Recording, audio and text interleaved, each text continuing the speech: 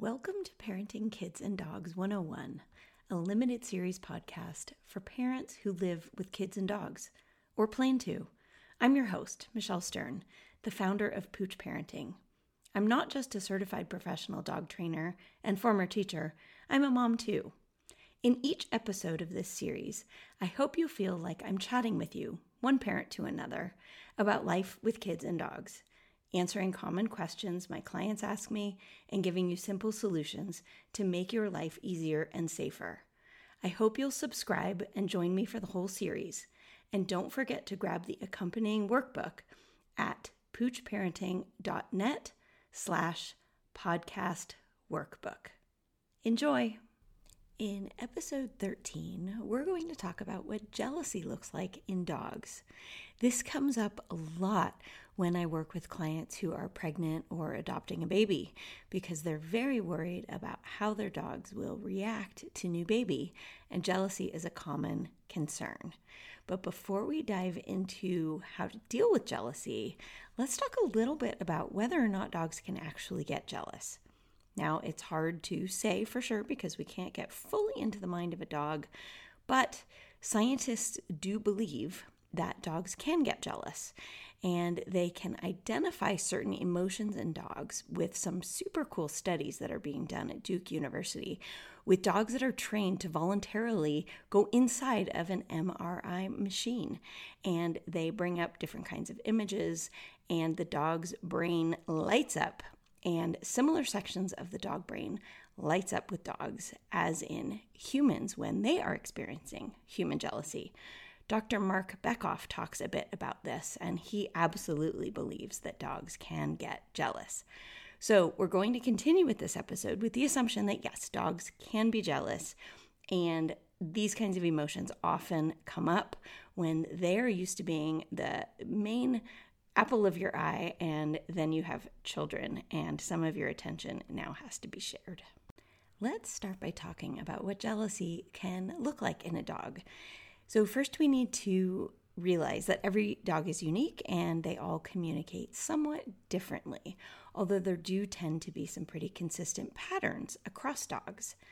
Jealousy is how a dog likely feels, and they can demonstrate this by showing a variety of behaviors, such as pawing, barking, licking excessively, hovering, getting into your space, inserting their bodies between you and another person or dog, or possibly by demonstrating destructive behaviors such as chewing inappropriate items like your shoes, especially if they haven't really been naughty before.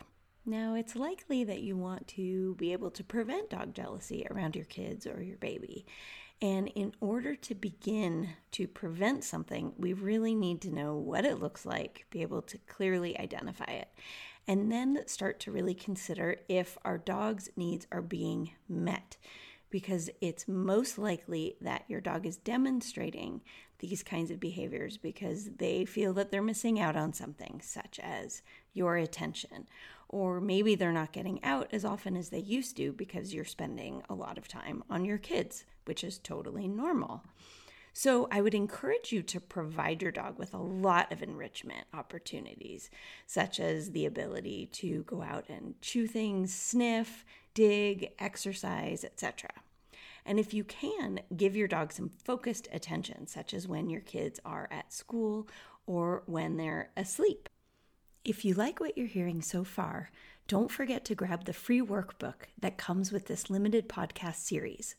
All you need to do is head over to my website, poochparenting.net/podcast workbook.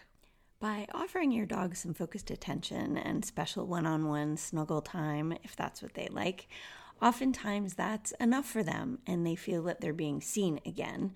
And so some of these jealous behaviors tend to stop.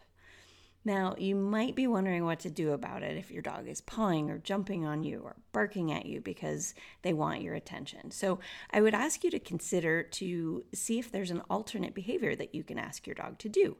So for example, if they're jumping on you, can you ask them to lay on a mat instead? Or if they're pawing you, can you ask them to do a spin or a twist so that they have something less harmful to do with their feet?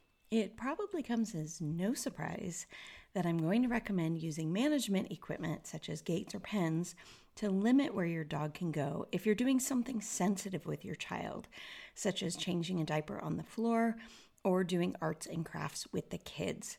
Because the last thing you want is for your dog to come in, destroy what you're doing, get in the way, get covered in paint, or, yikes, steal a dirty diaper while you're in the process of changing. You can also set up predictable routines for your dog so that they know what to expect and can worry less. Quite often, dogs really thrive when they know what the day and the routine is going to look like, and they can feel quite unsettled when things are changing a lot. So by setting up consistent routines, your dog can feel more prepared.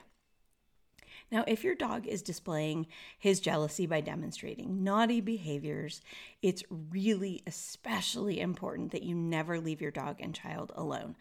So what does that look like? Well, even if you're in the same room with your dog and child while you're cooking, folding laundry, checking email, or scrolling through social media on your phone, you're not actually fully paying attention.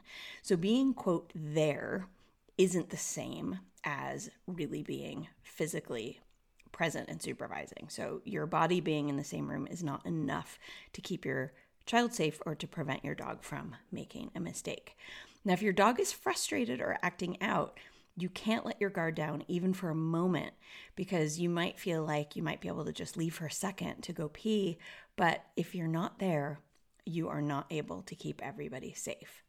And lastly, if it's impossible for you to give your dog some focused attention, it is okay to ask for help. Can you hire a dog walker or have a neighbor take your dog on outings? All of these in combination can help give your dog some dedicated, focused attention. You're setting everybody up for success, and you will hopefully see a reduction in behaviors that look like a display of jealousy. Hope you found this helpful.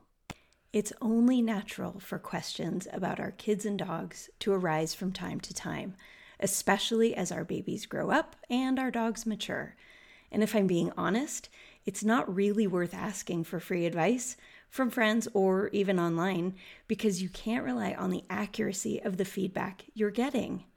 If you'd like to learn more about the Pooch Parenting Society, where I offer practical life and science-based tips and strategies, ongoing support, and a safe place to share, head on over to safekidsanddogs.com. From one parent to another, I see you, and I promise that you're not alone.